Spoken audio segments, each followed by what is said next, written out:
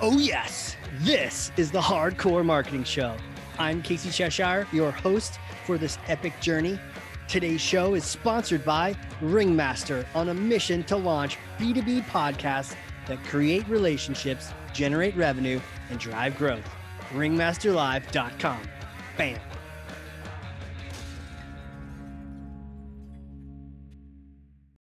And there it is. We are recording. Hey guys, I am so stoked to introduce this guest. She is so cool, so fun, a marketer, an entrepreneur, a columnist for MarTech. She's in our ecosystem, but she has a specialty which we have neglected, but not anymore. Recruiting, career, jobs. She lives in this space and she just specifically helps marketers get jobs. And we're going to talk about not only jobs, but careers, talking about placing people. So if you're looking for marketers, if you're a marketing leader, you're looking for people, this is the podcast. If you're trying to get a new position, this is the podcast. So I'm excited. She is a conduit for great talent. She has a badass podcast you should also check out called The Get, which is the coolest name ever. And executive recruiter, founder of The Connective Good, Erica Seidel. Welcome to the show. Thank you, Casey. Hey, what's up? Hello. It's good to be here and happy, happy Veterans Day. Yeah, thank you. They are recording this. I don't know if I told you this, but I know you're going to ask about career, like regrets and stuff. And one of the and career advice, and one of the things I kind of regret is not doing military service. So I'm always fascinated to meet military folks. So. Yeah, it's a wild ride. We'll have to talk about it. We can get into it a little bit later on if you're interested. Yeah, Totally. I think recruiting can be a bit of a wild ride itself. So we'll have to compare notes there on that. But let's start at the top here. And I know you're just chomping at the bit to tackle this thing. I'd love to ask you, actually, but first, before I ask you this question, I need to pass you something. So here it is. It's heavy for me, but I know you're strong. Okay, here you go. Can you grab that? There you go. You got it? Okay. All right. Take Thor's hammer and smash for me some kind of marketing myth, bogus strategy, misconception. Just set the record straight once and for all. Okay. There's two, because this is actually recruiting is kind of like a two-sided marketplace, right? Yes. There's the candidates and there's the clients. And the main one is that from a client standpoint, from a recruiting standpoint, you might think that recruiting is all about kind of picking from a lot of different options and having, as I say, 11 out of 10 requirements and this kind of feeling of abundance.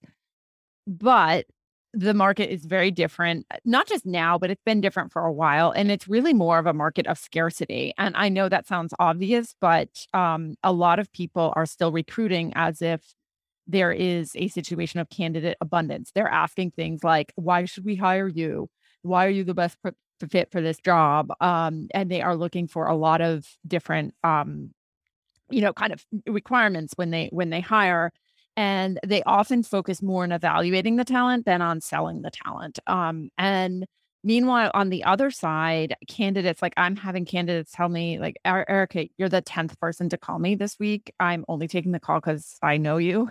And people are critiquing my pitch. Like, I have never seen a market like this. And I've done executive search for 11 years now. So, Yes. And what candidates want is often a little bit different than what a company is kind of pitching. So what candidates want these days, which matters a lot, is, good work, good culture, good team. This is all a little bit fussy, but that's, careers.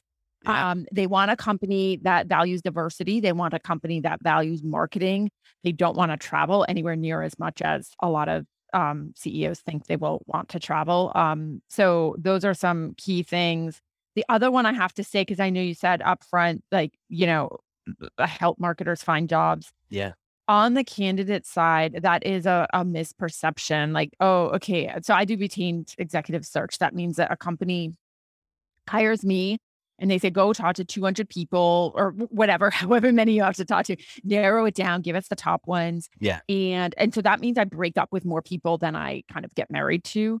And, my job is not necessarily to help a marketer find a job. I love talking to marketers about their careers, but, the job is really to help the client make a good decision and find the right person, which is a little bit different.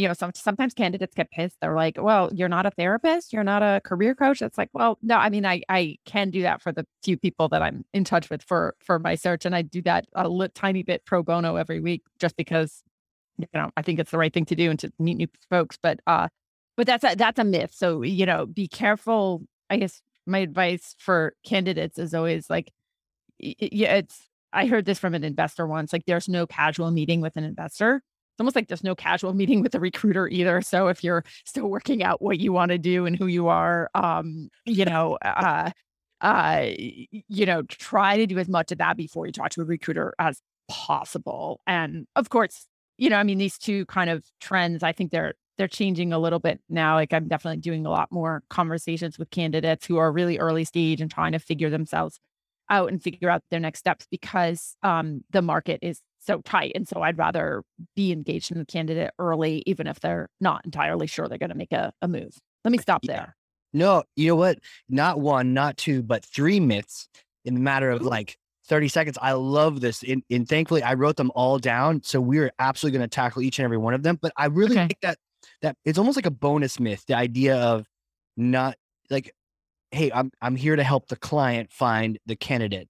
I know there are some recruiters, or maybe they're more like job coaches, career coaches who will sometimes for pay, they'll actually go and try to place you in places. But what I really love what you did is you're saying like, look, let's be clear. I'm here for I'm here for everyone. But at the same time, my job is to help this company or this organization or that HR person at that company. And I see this in like real estate too. You need to be clear, or like even financial, fiduciary responsibility. You have a responsibility to the company. And if you just put it out there, then people can understand that.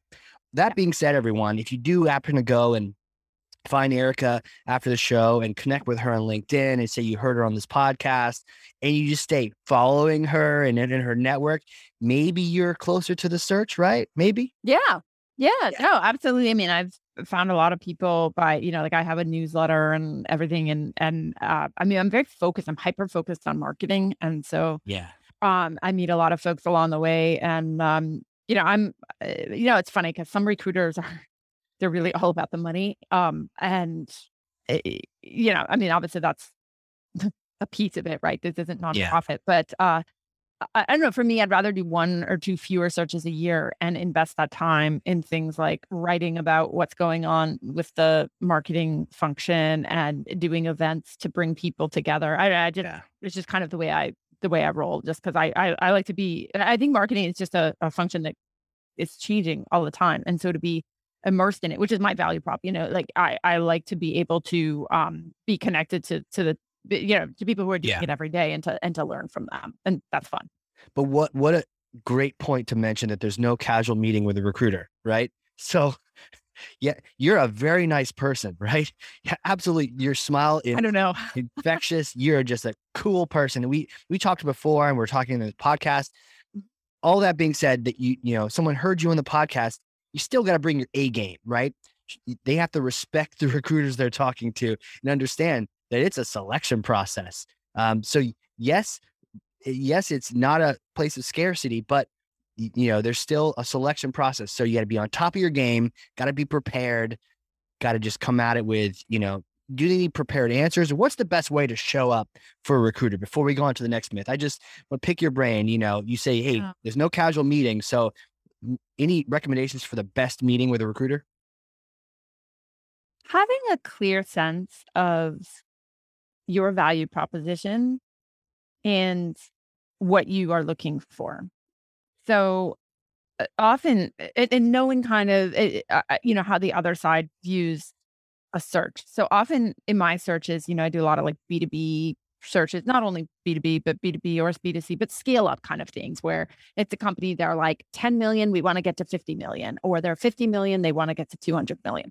And they want the person who has done that before, who has done that kind of scrappy to scale arc, that journey. And so it's great when a candidate can say, I joined a company when it was, 20 people and I was, employee number 21 and I was with it as it scaled all the way up to 100 people and X million in revenue.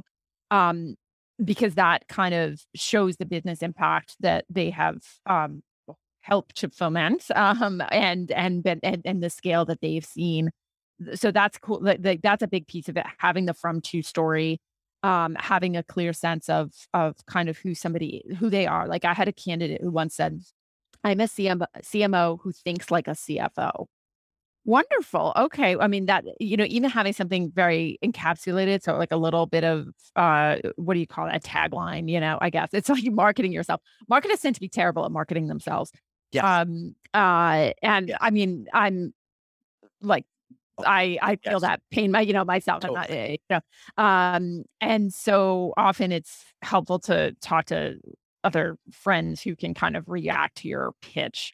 So that's one thing. And then also, it's hard, Casey, because like, again, people want the good team, the good culture, nice people. But I actually wouldn't say that to a recruiter because nobody ever says, I want to work with jerks who, in a terrible culture. I think it's more about, um, well, it's two things. Like one is defining that as much as possible. So one framework I like to think of is it a more of a get it right environment or is it more of a get it done environment? No judgment on those, but there are different kinds of, environments to work in. So if you can kind of articulate the culture as much as you can, if that's going to be a key criteria, great. But I would actually also just if you're talking to a recruiter, be clear on like, I would love to work at a company that is in this space. Maybe it's like marketing technology, maybe it's cybersecurity, maybe it's Series B, post product market fit. I get a lot of that. And in a particular location, I like to know if somebody's going to move or not, physically relocate. It's just having that sense. I also ask people, what is the thing they do that's easier than breathing, as a way of just getting at like, what is there? It's not quite what is your superpower, but because I just like to see who's like where somebody really, really shines. And I'm not as interested usually in the whole resume walkthrough. I did this and then I did that and then I did this. Right. Yeah. I love that. It whether the word is niche or is it niched for you or is it niche? Let's make the call right now. Oh, let's make that call. I How like do you say it? niche. I like to say niche. I say it too, but doesn't niche sometimes just sounds like a Oh, it does. It sounds more more French. Yeah. and this is like a personal niche, right? And what's to remind people, you are an executive recruiter, so you're helping place senior level marketers. Mhm. But what's fascinating is this lesson, even if you're in marketing and you're senior, we all need this lesson, right?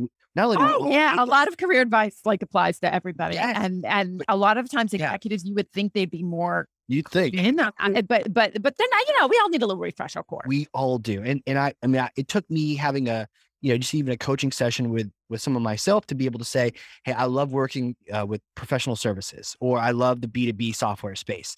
Right. But I think the important thing is not to try to be everything, be the everything marketer to that recruiter, because then you get forgotten. That particular CMO who said, I'm a CMO who thinks like a CFO, that says something right now. If you don't want that, that's great. You saved yourself the trouble of not talking to that person. He saved himself or she saved herself the trouble of not talking to you. But if that's what you're looking for, this is someone who's claiming it, right? So Yeah. I love that. Or hey, I prefer the early stage startup.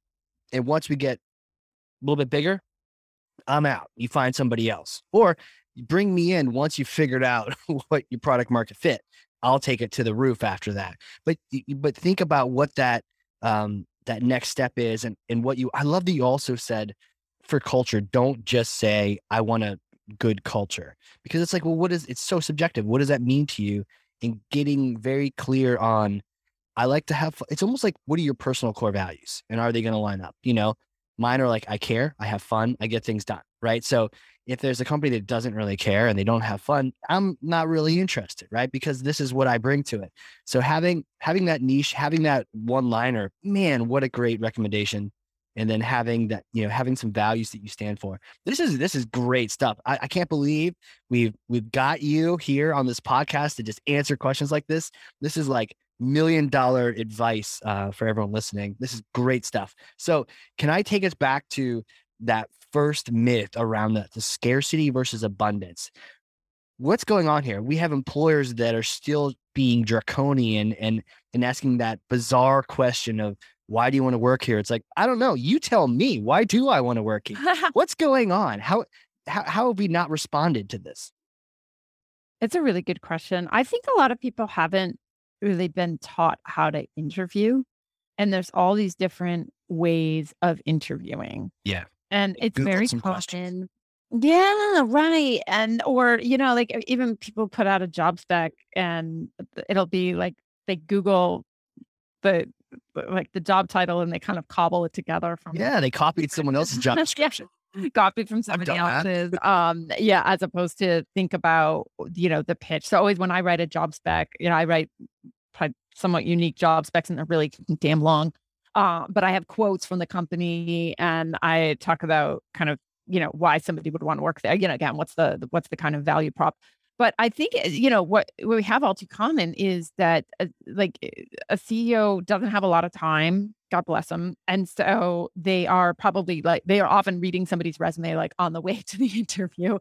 And then I think the other thing in recruiting is you really want the person to be the one, because you don't want to spend tons of time recruiting. And you really want to feel that familiarity with the person, like, oh, I get them and they get me. And I think truly a CEO, say meeting a CMO candidate, they really do want to know what makes the person tick. They want to understand, they want to scratch below the surface and not have the person be super polished. Usually they want the real story. And of course, candidates want, the same thing. So it's almost like we have this historical mindset of, you sit on one side of the table, I sit on the other side of the table, and we're kind of putting our best foot forward. But where I see the searches going really well is when you kind of sitting on the same side of the table, proverbially, and maybe even literally, where say a CEO can say, look, here's the good, the bad, and the ugly. And candidates can do the same. Like I had a candidate who, I'll never forget this, was doing this search for kind of typical search for me. It was a B2B SaaS company, and they wanted a demand gen oriented marketing leader. And I had this guy who showed up in an interview with me. He said, Erica, I'll share my screen. This is my what do you call my dashboard, my marketing dashboard. And here you see the lead flow and all the different channels and how well they're performing. Here's the CAC, here's the LTV, whatever, blah, blah, blah. And he kind of just narrated for me, this is what's working well, this is what's not. And I was just in awe. And I wished everybody could do that, so a little bit of show and tell is great, I think, on both sides. And Yeah. And kind of just and also I think, companies are scared. They want to make sure that they don't want to make a mistake. So that's probably a little bit where it comes from. And now in a market where you have to kind of move fast to get the talent before they go somewhere else, you might be kind of taking looking and leaping at the same time. Yeah. Yeah, man. And there's some kind of weird game that tends to get played where I'm being not really myself and neither are you. And we're both sitting in front of each other being not completely fake, that's too much, but we're being not quite ourselves. And what we're asking for is not quite what we want. And then we find it out later, right? It's almost Right. like getting married too soon or something. Yeah, like whatever Yeah. hey, have a couple dates, but man, how do you balance that though? Because we just talked about how there's scarcity on the other side now. You want to get them in. So if you want to get them in, how badly do you scare them to tell them that you've got some, hey, we're a startup, things are going to change all the time. But at the same time, here's what's good. How do you balance the transparency without freaking out a candidate who might be getting sold by somebody else? Damn, you have good questions. Yeah. Right? I think that a good marketer wants to solve a problem. And sometimes, because I've asked, probably thousands of people this question of what is easier for you than breathing. And some of the smartest ones just say, I like solving tough problems and I'm good at it. And not everybody says that. Not everybody who's good says that. But and so I think, and not I think, what I have seen is that companies that kind of air their dirty laundry attract people that want to fix that problem. Ooh, Where a CEO can say, "Okay, here's the situation. Companies at, I don't know, 50 million in revenue, but marketing is more akin to a $25 million business, and I need to mature that. I'm having a problem because the leads that are coming in are more from more tactical decision makers, but what we want is more business decision makers. And how can I think through that? Here's my hypothesis for where growth can come from. What do you think?" And so those kinds of honest conversations about, about what's broken and what needs fixing are really compelling. The other thing that I have started doing with some of my clients is like the from to framework. So, I go in and I ask, what are the business challenges? What are the top 3 business results you're looking for?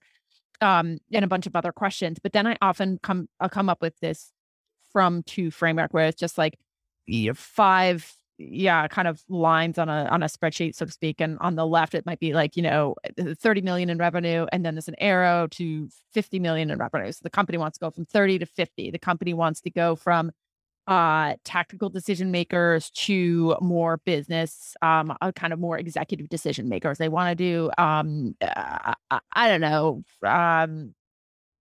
going from a marketing team of 5 to a marketing team of 10 that is more of a kind of modern marketing team, and that kind of from to, I often just share that with candidates in an interview, and they can get excited about, like, oh, I've done this before. I know how to do this.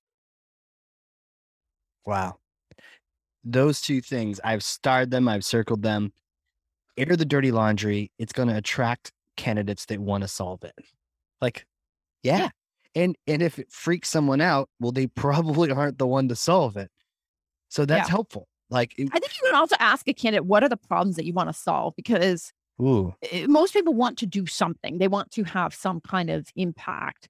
And that impact might not be problem solving. Like if you're going from 0 to 10, and this is not actual numbers, but like conceptually 0 to 10, like you want somebody who that's hard, right? But the problem is painting on a white canvas. And very few people can do that. I mean, I have way more people who say like, "Oh, bring me the Series B, Series C company that has figured out product market fit. I'll help them scale." That's part right. too, to their credit. But being able to kind of be there early stage and solve that challenge is a particular breed of thing. And Right. I don't know. I don't tend to get the searches where it's all about sustaining. I guess those jobs are out there where it's like, hey, eke out 0.01% more market share or Right. Just whatever. gotta hang out. Yeah, yeah. That's somebody probably wouldn't engage. Well, I guess it doesn't really matter who you get at that point if you're just trying to hang out, Yeah. Just don't get an axe murderer. But for the Yeah. stuff you're talking about, it does matter. If you're trying to triple, if you're trying to double, if you're trying to solve product market fit. See, when you describe that, I'm like, I'd prefer that personally. Give me the blank canvas. Let's talk to people and figure out where the fit is. But as soon as you find it and it's really starting to take off, it's like, oh, where's the excitement? Where's the Yeah. chase? Yeah. And it's time to get someone else in there with that dashboard. Holy crap. Maybe you can introduce me to the dashboard guy later offline because that sounds awesome. I'd love to meet him or her, whoever it is. Yeah. Yeah, but I like that. Asking them though, the problem they want to solve, like Yeah. maybe doing that before you talk about the problems you want to, throw at them and just having an open dialogue saying, what kind of problems really kind of light you up? I mean, I called the other day with someone just as a chit chat with a marketer, and she was all about that scrappy early days of the sources haven't been established. We don't know where the lead gen sources are. But we need to go find out. That appealed to her more than, okay, we've already got some of these here and we want to maximize them, Yeah. just And if you like that kind of, so that person you talked to is more Yeah. like call her more 0 to 10. 0 to 10. If Yeah. you like that and you have that experience, you are then very valuable to a company that wants to do that, because often the 0 to 10 person then wants to do 10 to 50. And then the company that is at 0 is looking for that, or like somebody who has scaled this mountain and wants to scale it again. Yeah. That's really useful. And sometimes candidates don't think of that. So sometimes I'm talking to people and I say, wow, like you've done this before and you like that stage, you like that messy stage, and you want to go do it again. Like that's part of your pitch. That's like maybe 80% of your pitch right there. Right. Which is huge. And I Yeah. think in the end, we're all just trying to find the place that will fulfill us the most. And companies are all trying to find people that can solve those problems and have fun doing it, Yeah. in the end. Exactly. So any other tips on, navigating the fact that this market is flipped? Anything for the companies to think about, anything else for the candidates to think about? Yes, you've got more opportunity as a candidate, but is there a downside to that? And then for a company, you do want to attract people in. Yeah, I think I have some notes here because I was on a different call where I didn't actually get to share all of these. So here we go. We're like, rapid fire. I got to hold on. Why don't you just like get your pitch, get your pitch and get it good. One thing I do in my searches is I always practice my elevator pitch with the client ahead of getting on the phone with potentially 200 people. And so, but whether or not you have a search person, you can do that too. Be flexible location wise. I am, so I get like a lot of calls lately about doing searches and I have to turn them down. So I'm thinking of saying like, okay, I'm only going to work with folks that are flexible location wise, because that's what candidates mostly want. They want the remote job, or I had a person who, it's a Boston-based company, and I talked to somebody who lived, call it an hour from Boston, and she did not want to be in Boston 3 days a week, which is what the company wanted. So it's almost like, she could have been, the company could have been anywhere. So there's that aspect. I think also like finding a way for your candidates to get to know the culture remotely, if that's important to them. Ask them to join a team meeting or maybe even a customer meeting, even if it's via Zoom, because especially with the pandemic, we're not in touch. We're not, we don't have as in person, contact as much as we used to. So it is hard to get to know a culture. I think you can use personality assessments. My favorite is the predictive index. It's great. You like the predictive? I do. I really do. Maybe because it's a local company. I like them and know them, but it's like a 5-minute easy test. It was quick. It was almost too quick that I was like, wait a minute. My whole life and career is decided from this like 4-minute exercise that I clicked not enough words, But it's was it accurate? I think so. I had somebody like, explain it to me, and he said lots of nice things about me. So I think so. But they sounded, they resonated? I'll have to share the results with you. Yeah. Yeah. I'll have to find them. But okay, so you like the predictive index. That's cool. I do. And I always say to clients, clients should take it too and then share it with the candidates. Again, it's like sitting on the same side of the table. That's the thing, is just this mindset of like, if you say that your job is to recruit the best people and your company is all about the best talent, then your calendar should reflect that. Can you say that again? If you see your job at CEO or, whatever, executive leader, muckety muck, and you say that your most important thing is to hire the best talent, have the most talented team, have a really employee-centered, kind of culture, then your calendar should reflect that. And you should be meeting with candidates and, and making sure that you dive deep into interviews and spending time with people. Like I'm not a fan of a 30-minute interview, frankly, because I think usually the best stuff comes out kind of at the end. And, and then often CEOs, like the most successful CEOs that I've worked with, they're great salespeople, and they perceive, like I had this one client and he said to all the candidates, like, I assume you could do the job because Erica wouldn't have put you in front of me if you couldn't do the job. So my job is just to sell you on this role. And a lot of people, and so that's great. And I mean, the guy can sell snow to Eskimos, right? And a lot of people, they wait until the end, like, okay, the candidate has proven themselves. And now we're going to pull out the pitch, but it could be too late at that point. Interesting. Yeah, I was chatting with a candidate once, who was applying at a different company, and they had thrown a lot of old school stuff at him. They'd thrown like a weirder personality test, like a long one, and it didn't quite doesn't share. Like I agree.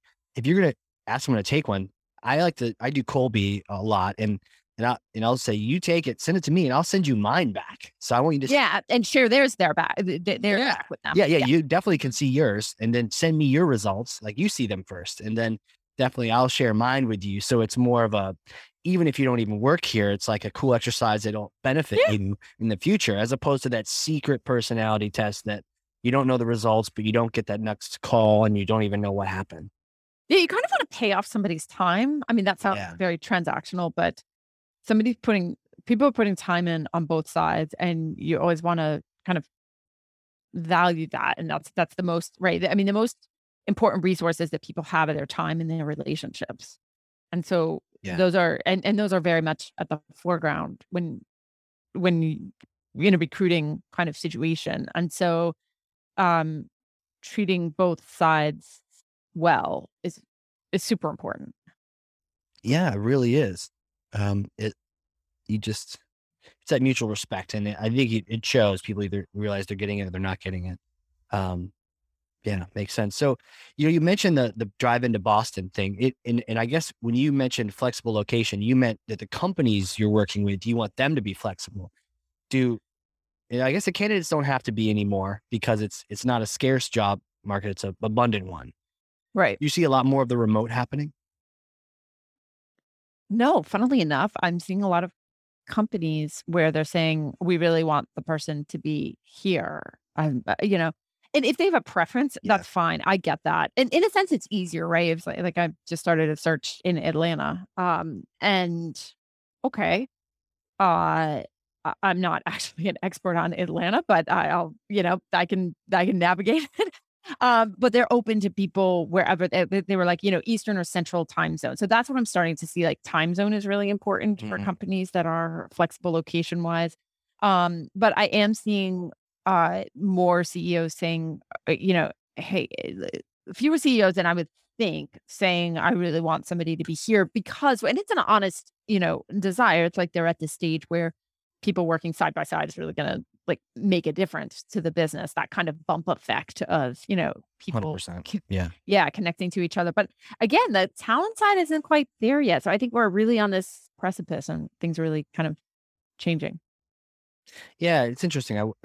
I have done that drive into Boston thing in my younger days.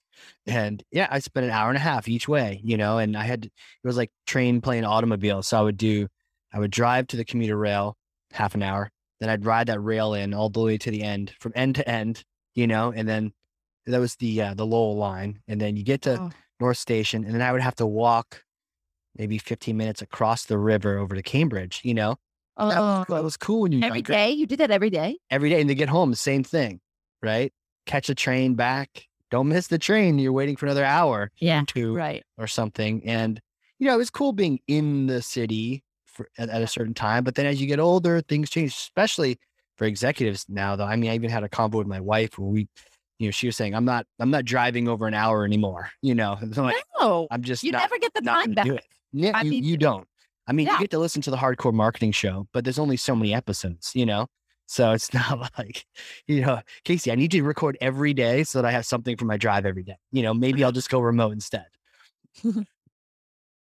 So tell me, the other myth we're getting into it with your list though, which I really appreciate the rapid fire concepts. And we're talking remote now is just that third part or the second one where we're talking about what candidates actually want these days, and how there's a bit of a mismatch with employers thinking they want one thing and maybe even they're trying to sell them on that, but really they want something different. Now we talked about to candidates about kind of getting clear on what as much as you can about what you actually want from a culture. But what kind of mismatches are you seeing with employers and candidates on what they actually want from a job? Hmm. I I mean, again, it's like what candidates want. Yeah, well, here's another thing that gets beyond like team and culture and stuff. Um, what I'm starting to see is, and this is a good thing, there being more alignment on, when a company says like, okay, we're at 30 million, we want to get to 50 million. The best candidates will say, hey, let's have a discussion on exactly how, not just bring in more lead, but exactly where's the growth going to come from? Okay, we're going to focus on XYZ industry and we are going to focus on, increasing the, average deal size. Hmm. Okay, fine. Or is it that the growth is going to come from, yeah, I don't know, acquiring a company or something? So it's often that a company will put on the marketing leader, like, oh, we need to grow. And the problem might not be, the problem could be in product as opposed to in marketing. The problem could be a customer success problem with, a kind of a leaky bucket, like you lose customers as soon as you get them. And so what I'm seeing is um, during the interview process, candidates getting real about like, okay, let's break down where that growth is going to come from. The other thing that I'm starting to see is the best candidates talking about budget and saying, okay, you want to do this. This is the budget that I will need to do that. How does that feel to you? And, okay, if and what you don't want is a marketing budget that's gonna be spread like peanut butter across a ton of different priorities. It's more like, matching it to the kind of growth aspirations of the company and saying, "Okay, this is the budget for now. If we're gonna go to, we're gonna go global and, serve other countries next year, then this is the additional budget that I will need to do that." And having that alignment is really key. I have this framework that I came up with actually my friends at the Predictive Index, and it's all about, why like marketing leaders can fail, but it's not for they don't fail for lack of uh expertise. They don't fail for lack of, interest.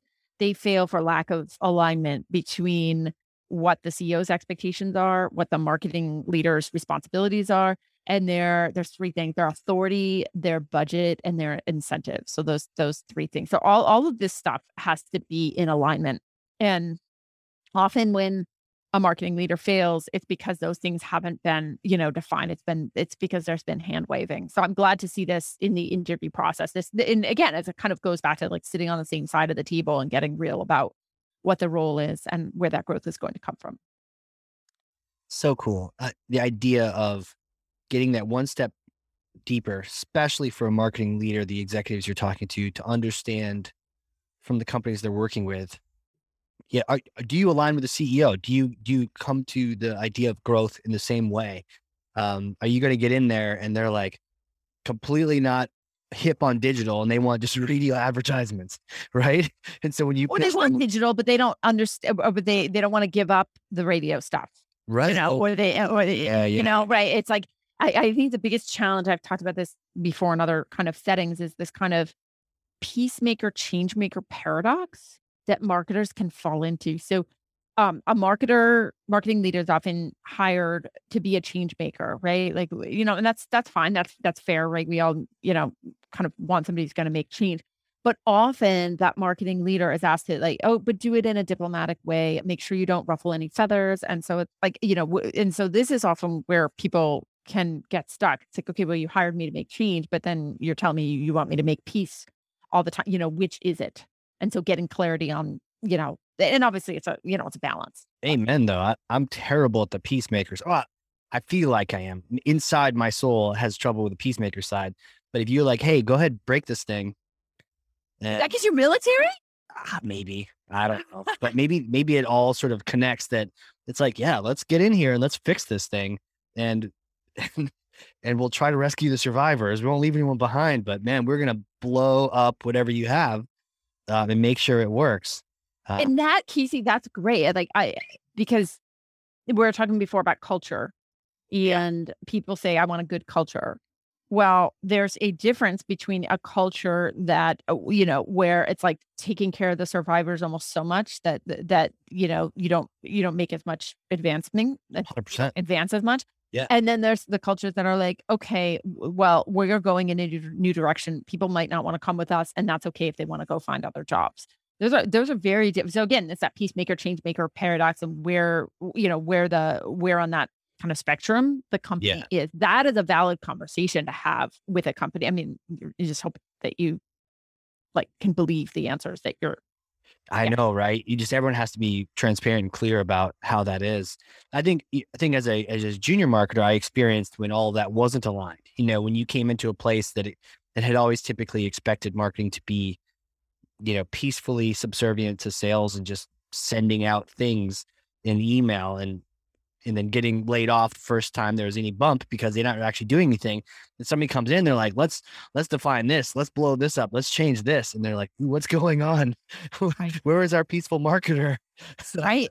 Who is this crazy person? But then it's bad for the other person too, because they're dragging people behind. And I think the worst times I've ever experienced, always felt like punching Jello. Like you want to get forward, but then the Jello, I like love Jello's it. like, or like you punch it, or you're trying to move forward and it just wiggles, and then nothing happens. You get ooze, but you don't get. Yeah. It's kind of like, but this is the thing with marketers. It's like there's vibrational energy and then there's translational energy, and I think a lot of marketing teams struggle because they're in this vibrational, like moving around, but not necessarily moving from point A to point B. I get it's like a vending machine marketing. Like, it's like, okay, I'll have one, piece of collateral, please. And I'll have one campaign on Facebook. And they get stuck in kind of doing and reacting as opposed to really pushing things forward. Obviously the best marketers are surmounting that challenge. Yeah. I once had a CEO ask me how many emails we sent that month. And I was a wee little marketing manager lad. And so I don't know why he's asking me, but I actually knew the answer. It was about 1 million. And his response back was, well, next month, let's send 1.5 million. Oh, like, well, how did you react? Okay. Cause this happened, a CEO, you can't really expect them to be a marketing expert. That it's, the thing about being a CEO is it's a scary job, right? Because you're not expert 100%. at any of the functions that report to you. 100%. So how would you now? Yeah. So how you're, I'm a marketing manager. I'm like, okay. and I didn't even know any better at the time. Right. So, and that's why I was sort of struggling in the marketing world of saying like, am I helping the company? Like, what am I doing? We're just sending emails out. Like, and it took having ROI tracking later on with marketing automation for me to go, oh my gosh, I am actually doing something at work other than just sending out emails. We're helping sales sell $500,000, $4 million worth of deals by doing these activities, certain ones. So now I know. So how would I answer that now? No one's ever asked me that. It's really interesting.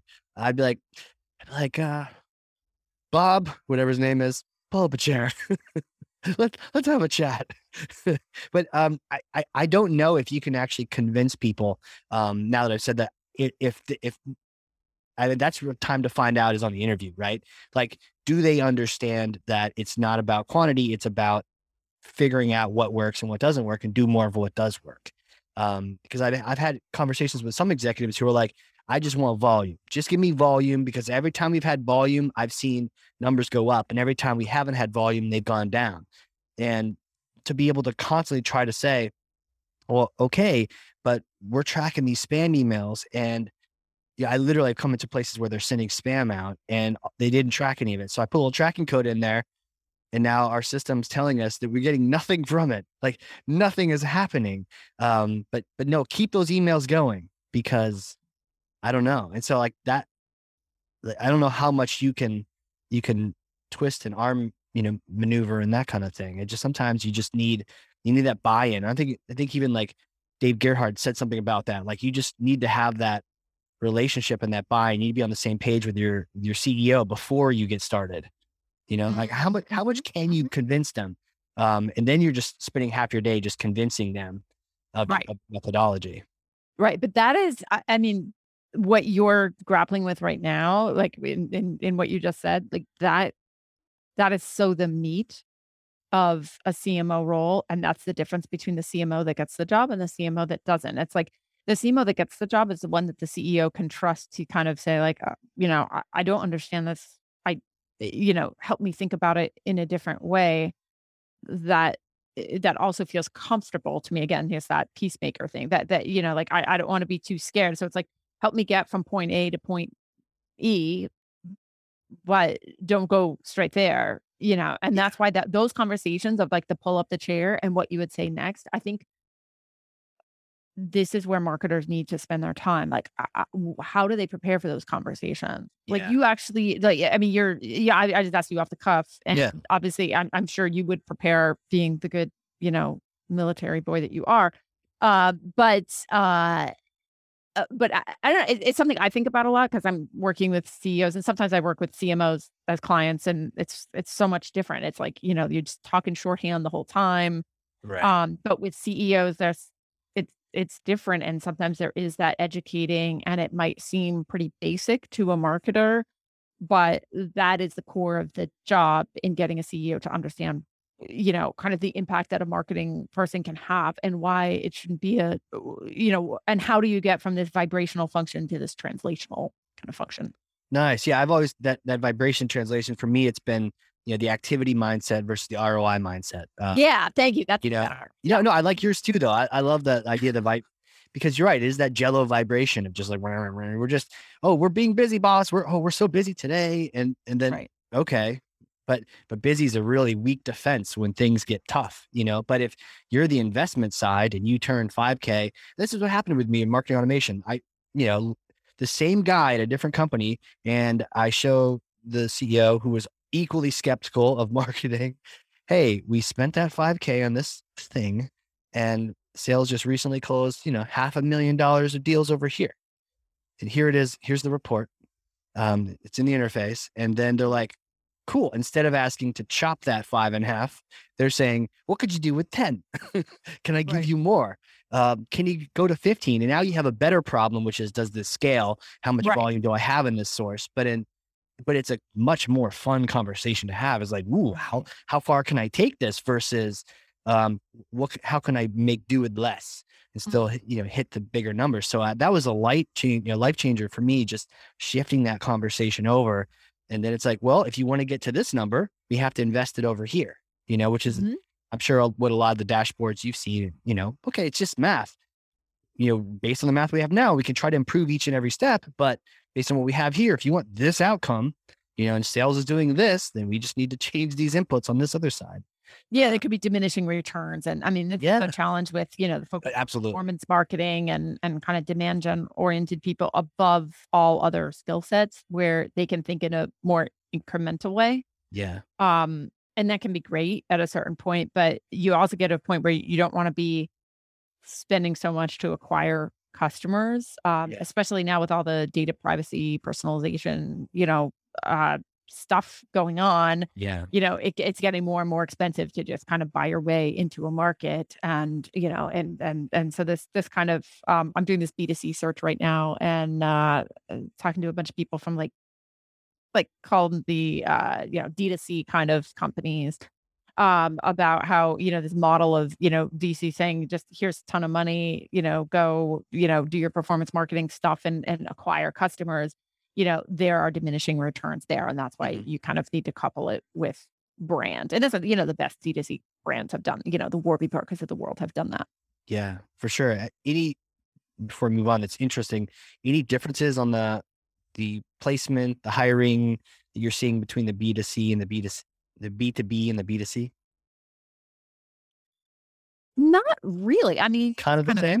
Instead of talking about, retention, you talk about loyalty. Instead of talking about demand gen, you talk about customer acquisition. I don't know. Like, but you're talking to somebody who really has long believed that there can and should be more cross-pollination between B2B and B2C marketing. Especially now, again, with all the, the kind of diminishing returns of performance marketing, what you see is on the B2C side, more of a focus on content marketing, call it inbound, in their own way. And so I think, B2B folks could definitely make that leap, Right. and B2B folks tend to be a little bit more, used to smaller budgets for better or for worse. So I think, again, that's kind of a trend, but I've thought about that trend or been prognosticating that trend for a long time. And I think it really gets down to companies want to hire somebody that, from a brand that's kind of aspirational for them. And clients don't like to squint, it's like, okay, so I am whatever. I'm Pepsi and you're bringing me a candidate from Marketo? Huh? And you or I could potentially make a case for that making a ton of sense, right? Wasn't it McDonald's that bought that? It was like a MarTech company that they bought, like some, um, yeah. This is like, several months ago or maybe a couple years ago. I forget.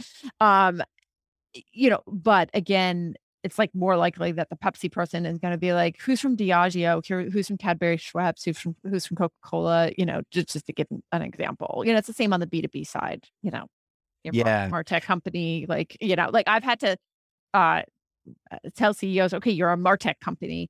Actually, look at this person from the cybersecurity space because they're both knife fights, right? MarTech, cybersecurity, they're both, tech stacks where, somebody can kind of build their tech stack with whatever selection of technology they need. They're kind of Yeah. anchor tenants and then they're, other technologies to fill in the blank.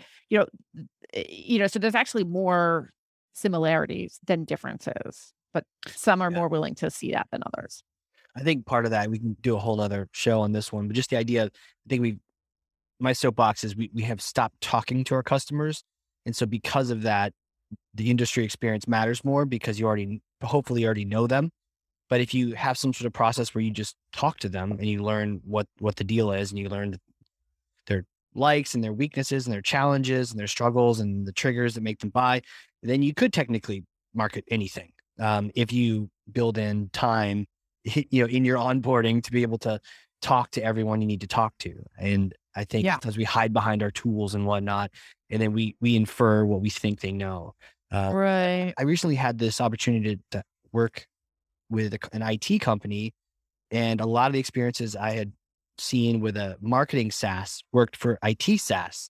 And mostly it wasn't about the buyer is completely different, right? Different department, they act different ways, still human, but Mhm. barely they're different. They're very different. But the difference was the similarity was both of those software tools were like game changers in that it was not just a nice to have, but if you fully use this tool, it would change the way you would operate for the rest of your Mhm. career. And that required change management, and that required buy-in and all the harder things beyond getting to know the buyer. So it's like get Yeah. to know the buyer, have conversations with them, and then the similarities that I think really matters is, hey, they helped, these people lead organizational change at this other company. They could do it here too, Yeah. Yeah. That's awesome. That's a great example. And Yeah. that's often what happens in a search. It's like, I'm pitching people and kind of trying to tell the story of how their experience is relevant. And um, then there's kind of an art to that. Oh, 100%. That's why they pay you the big bucks. That's why you're that important. Quick question. Any favorite book you're either reading now or you like to recommend to people? One book that I love, I mean, it's been a long time since I read it, but I read it at the beginning of my recruiting career. It's called The Rare Find. It's by George Anders, it might be out of print now, but I think it's still great. And it's this guy looked at kind of extreme areas of talent. Like, so he looked at what is it, like Navy SEALs, and he followed around the Navy SEALs and to see how they would kind of recruit, or like assess people for being good for the Navy SEALs. He looked at basketball teams, like pro basketball teams, and how scouts would pick people to be on the Interesting. teams. And what he found was that it wasn't the person who, in the case of like basketball, it wasn't the person that jumped the highest or, got the most baskets. It was the person who ran to the huddle instead of walked to the huddle. It was Huh. the person who showed up earlier for practice and stayed late. It was the person who like put their arm around a fellow teammate, and that, when things were going tough, and that's how scouts, like the best scouts, would kind of work to find the best people for basketball teams. And then he looked at like venture capital and everything else. I found it really fascinating because, I guess because my job is all about finding that rare find. So that's one I like. Another one I like is Adam Grant. what's it called? Giving and taking. And it's all about how, we're either givers or takers or matchers, and also very relevant to what I do. Interesting. That's great. I love finding out about cool books. Cool. I definitely check those out. How much do you read? I listen a lot. Oh, okay. Like Audible. Yeah, Audible. Okay. Yeah, Yeah. if something has an Audible, it's like almost always going to get added to my list. But if it doesn't have, it's like a special thing. Though I think I need to add in more of that like nighttime reading, get off the electronics kind of thing, so your eyes are looking at paper instead of, a screen. I got to start doing that. So, I mean, the books are around me. They're going, Casey, read me. So I just need to, take them up on that offer. Yeah. Yeah. So much, hey, I love a little time. Yeah. Oh, no, seriously. I love the kind of transition. You've taught us so much. I'm just curious where all this information comes from, how you gained all this thing. So really, who are you? Take me back in time, like little Erica days. Did you always know you're going to be doing what you're doing now? Did you have any glimpses of it? What was it like growing up? Oh, hell no. No. It's so funny because my mom would say, Erica, I cannot believe you do what you do. Like, because when you were little, the phone would ring and you would like run away and like hide behind me. Like I had a speech problem growing up. You'll hear it a little bit here and now, here and again.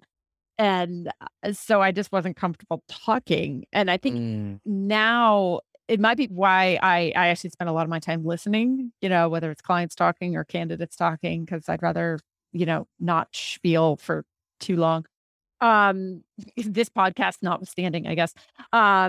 So yeah, no, and very few recruiters. I've only met one recruiter who like wanted to do this from when he was little. It's the kind of thing that you kind of collect really dispersed and disparate, aspects of your, kind of in your career toolbox. And then you realize like, oh, okay, I can put this all together. Like I like this weird combination of selling and relationship management and getting to be an expert in one particular area and, finding people, it's kind of like being a personal shopper and everything. So not what I expected, but I wish I was a person who knew what I wanted to do at an early age because I would have been much more successful. But I changed my mind a gazillion times. I knew I wanted tech. I knew I was just kind of like, my family growing up, they were like the last people to, get the VCR or get the, whatever, like get the whatever the tech was of the day. And I wanted to make technology easier for people to use. And so for the first part of my career, it was a lot about, I did UI design, UX stuff. And so it was like connecting people to technology. And then I had this pivot, which was kind of really key. And that was like connecting people to people. And that was really, I mean, I like both, but that's kind of obviously where recruiting lies. Yeah. But I love that background from listening, just a little bit of hesitation on wanting to speak, but causes you to listen more. And then you just get really good at it, and I have to imagine that you just sort of picked up all these, it's like a muscle, right? The listening skill. And now you have a podcast, which is just perfect because people think you get to do a podcast to talk a lot, but actually you do a podcast to mostly listen and learn. And if that's your jam, then it's just the most amazing thing in the world. Yeah. But I think listening, it's a skill that you really have to continually hone. Okay. Yeah. I don't know. I don't know if I'd actually I'd say that. And it's like, yeah, I'd rather be thinking about what somebody else is saying. And then because sometimes I kind of, steal the way they, their turn of phrase. And I say, wow, I really like that. I'm going to use that. Oh yeah. But I think, part of it is over time in your career, there's a couple different dimensions. It's like, one is that ego, you realize that ego serves you less and less. And so hopefully as you get further into your career, your ego kind of drops away more and more. And that can enable you to be more present with other people and not be worried about being the smartest person in the room.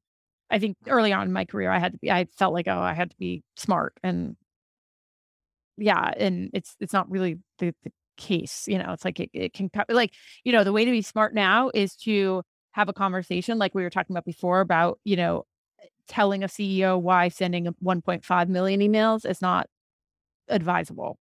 That's not the smart, that's not like being all cerebral and everything. It's just really thinking about how somebody else is is approaching a problem and Right. helping them get from where they are to kind of where you want them to be. Yeah, it's like internal marketing. It really is a thing. Yeah. You have to Yeah. you market yourself to the organization just as much as to the customer, Yeah. to sales, and to everyone, to your stakeholders. I think that language helped me a while back too. Just understand, oh, what you do is marketing, and don't forget to do that internally as Yeah. well as externally. You need to do Right. that across the board, Right. especially Yeah. because Like the marketing of marketing. We wrote this piece. I yes, was at Forrester previously running this business. It was very cool. It was like this kind of peer-to-peer networking service for CMOs around the world. And we did this bespoke research. I didn't write it, somebody else did, but um one of the first pieces, which is very popular, was called the marketing of marketing. And the idea that like you have to market the function internally so that yeah, people understand what you're doing, what you're spending money on, what you're not spending money on, how long it takes to run a campaign, for God's sakes, because people think like, oh, I could just, you know, go poke a marketer in the tummy and, like a campaign's going to come out. woohoo, Yeah. right? Yeah, what's Yeah, that little the Pillsbury, yeah, it's like the Pillsbury Doughboy, thank you, thank you. You, you picked up on that one. That's good. So, and eventually, you went to Wharton, by the way. Did you ever do any classes with Peter Fader? Um, Is he around? yeah, he scared the crap out of me. Yeah. So he was on here. I Oh, think yeah, yeah, yeah. Oh, geez, yeah, yeah. yeah, and we just chatted, and he just burned my brain for an hour and a half. It was great. It was great. He's a really smart guy, but that Oh, it yeah. was one of those episodes where you had to be okay. To your point just now with ego, you have to be okay being not the smartest person in the room so you can learn. And so I'm on this podcast. And I'm sure people are, we're listening. I knew people were listening to it, but I had to be okay asking dumb questions or whatever questions to just stay on the path with him where he was taking it. But it was really interesting. The idea of, lifetime value helps you Yeah, decide what you need to do with your marketing. Makes total yeah. sense. But it's the how that got really interesting, and the fog and the smoke coming out my ears on the show is just awesome. But he's a fantastic guy. He's a force. Yeah, yeah. I mean, well, yeah, Wharton has a very quantitative oriented marketing function. When Interesting. I was in business school, the first, I'll just never forget this, but we had this, it's like you form these teams and you have to do all this work together. And one of the classes was marketing, and it was one of the hardest things. And everybody's like, oh, marketing, this is a finance school. And so let's really focus on the finance aspects. And it was marketing that just like, killed us all, in the first, semester of business school. Brutal. Yeah. Brutal. Well, hey, I have a hypothetical question to throw at you. Yeah. Because I may or may not have a time machine up here in New Hampshire. And, let's say you come visit, we get some beers, and you get the chance to use the time machine. Mhm. And it's a certain kind that goes back in time to younger you days. And you get to see yourself after that undergrad degree. You just graduated, international relations. You're going out in the world now. You get to meet that version of you. What do you tell her? What kind of advice do you give her? I think it gets back to that abundance scarcity mindset, so we are talking about that before in recruiting. And I think earlier in my career, I had more of a scarcity mindset when it came to jobs. And so I was always like, oh my God, I got a job. And I wasn't, I've been in a lot of jobs that weren't quite the right fit. But at the time I was like, oh, I have to do this. I have to put in at least a year. And I mean, I've had a bunch of jobs where I was like crossing days off a calendar, literally like, Yeah. I gotta just get to a year and then I can leave. Yeah. And I think having more, if I could go back, I would tell myself like to have more of an abundance mindset. Like there's other stuff out there. And in fact, like you're hurting yourself, you're hurting the company that you're at, you're hurting like those around you, your loved ones, if you're in a job that makes you miserable. Because like I'm pretty career oriented, and Yeah. and I just yeah, I've had, it's so funny because I've had a lot of I feel it's just been like I probably had a lot more. I don't want to say career trauma, but like, that's too, No, me too. but I've just, yeah. And I've been in some situations where I'm like, oh, this is like so not me. But I think the other thing is that like, as you go through your career, there should be a gradual alignment between who you are and what you do. And that's wonderful once you get there. Of course, those things are kind of always changing, right? You don't want to also want to get sedimented. You also kind of want to have a mindset of like growth and change and kind of evolving. But those are some of the things I would have told myself, and maybe military service, like we were talking about before, would have been, I don't know, like, because there's only one time in your life when you can kind of do it, right? Yeah, and that is the thing. Like some things you can do at any point, and some things, you're like, 80 applying to the Marine Corps. Get me back in, folks. Get me back out and give me a rifle. Let me get back out there. But they're like, I appreciate you applying, but not the time. But you're right though. The abundance of there's plenty of positions out there. I think I stayed in ones like that too. Now I will say I wouldn't trade any of those. I worked at some pretty terrible places or great place with a not so great boss. But like those experiences of what not to do really helped me, I think, be better at, eventually creating a company or eventually being a manager, because I've experienced what didn't work well for me and feeling unimportant or or just not respected or those kind of things. It's like, okay, let's make sure we do that moving forward. So I true. think those are valuable lessons. Yeah. Yeah, absolutely. If people want to connect with you, and there's 1,000 reasons why, where should they go? What kind of social platforms? What kind of websites? Where should they reach out? LinkedIn is probably where I'm most active, and I also have obviously a website with a blog. I don't know, blogs are kind of like old school, but anyway. But I have this newsletter, and it's all about my tagline is I place the make money marketing leaders and not the make it pretty ones. And so that's occasional newsletter, which also goes out to my blog. And of course, as you mentioned, I have a podcast on all of your favorite podcast platforms called The Get. And I am working on the next season now, actually. And it's all about solving for the scale journey. And talk more about that. Yeah, So The Get, what's on there? Do you interview people, or are you giving out tips like this, or? Yeah, I mean, I interview folks that are marketing leaders. I focus it on B2B SaaS, and most of the seasons I'm on season 4. So the last couple seasons I've had like a theme. Like, so the previous one was diversity, equity, inclusion. This year, this one is about the solving for the scale journey, and it's really but The Get is really all about the intersection between B2B SaaS, marketing leadership, and recruiting / hiring / organization stuff. And it's really fun. Yeah, no, I've had such a great time chatting with you. I can imagine, everyone else listening to this going, I want to get more of this. Well, there's only so many episodes of the Hardcore Marketing Show, but you can get a whole season of The Get, or past season. Which one are you on now? Is this season 4? Or what season? Season 4 that I'm working on right now. And, wow. Mine is a little different. So it's like a Netflix show where, it's serial though. It's kind of like it. Yeah. That's cool though. Very cool. Awesome. I'm definitely going to tune into that. We're going to link to that in the show notes so people can bounce on over to that. Are there any positions you're trying to fill for our marketing leaders out there listening? Yeah, but let me see. I'll say I'm in pretty good shape on my searches right now. So I'll just leave it at that. I do when I do the search that I can share. I often post it to my newsletter and on my site. But I'm feeling pretty confident about it. Hey, I'm so happy to hear that. That's really good.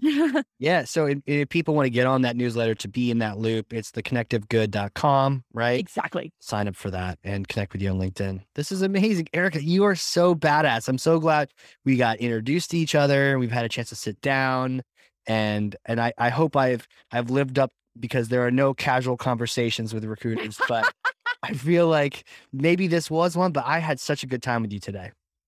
No, it was the right amount of casual versus, structured. So I appreciate that. So thank you very much for your time, Casey. This is fun. Yeah, this is so fun. We'll have to have you come back. And if you're ever, looking for someone that we get them on the show, there's a tradition that once people are on the show, if they're a marketing leader and they're looking, they often they find their position afterwards. So let me know. How do I get help? Great. Thank you so much. So for those listening, if you've learned something, and I know you have, because I literally have 2 pages of notes front and back over here. I have like a tome of knowledge, so many great takeaways from multiple myths and the idea of the scarcity, the abundance, but also getting that personal niche/niche right. There's so many things, but if you learn something, share this episode with someone else. That's how you show thought leadership, whether you're a marketing coordinator all the way up to you're a CMO, whatever the case may be. When you share knowledge, that's thought leadership, and that's how we make the world better. So with that, Erica, thank you again. This is amazing. Thank you, Casey. All right, everyone. This has been another absolutely fantastic episode of the Hardcore Marketing Show. We will catch you all next time.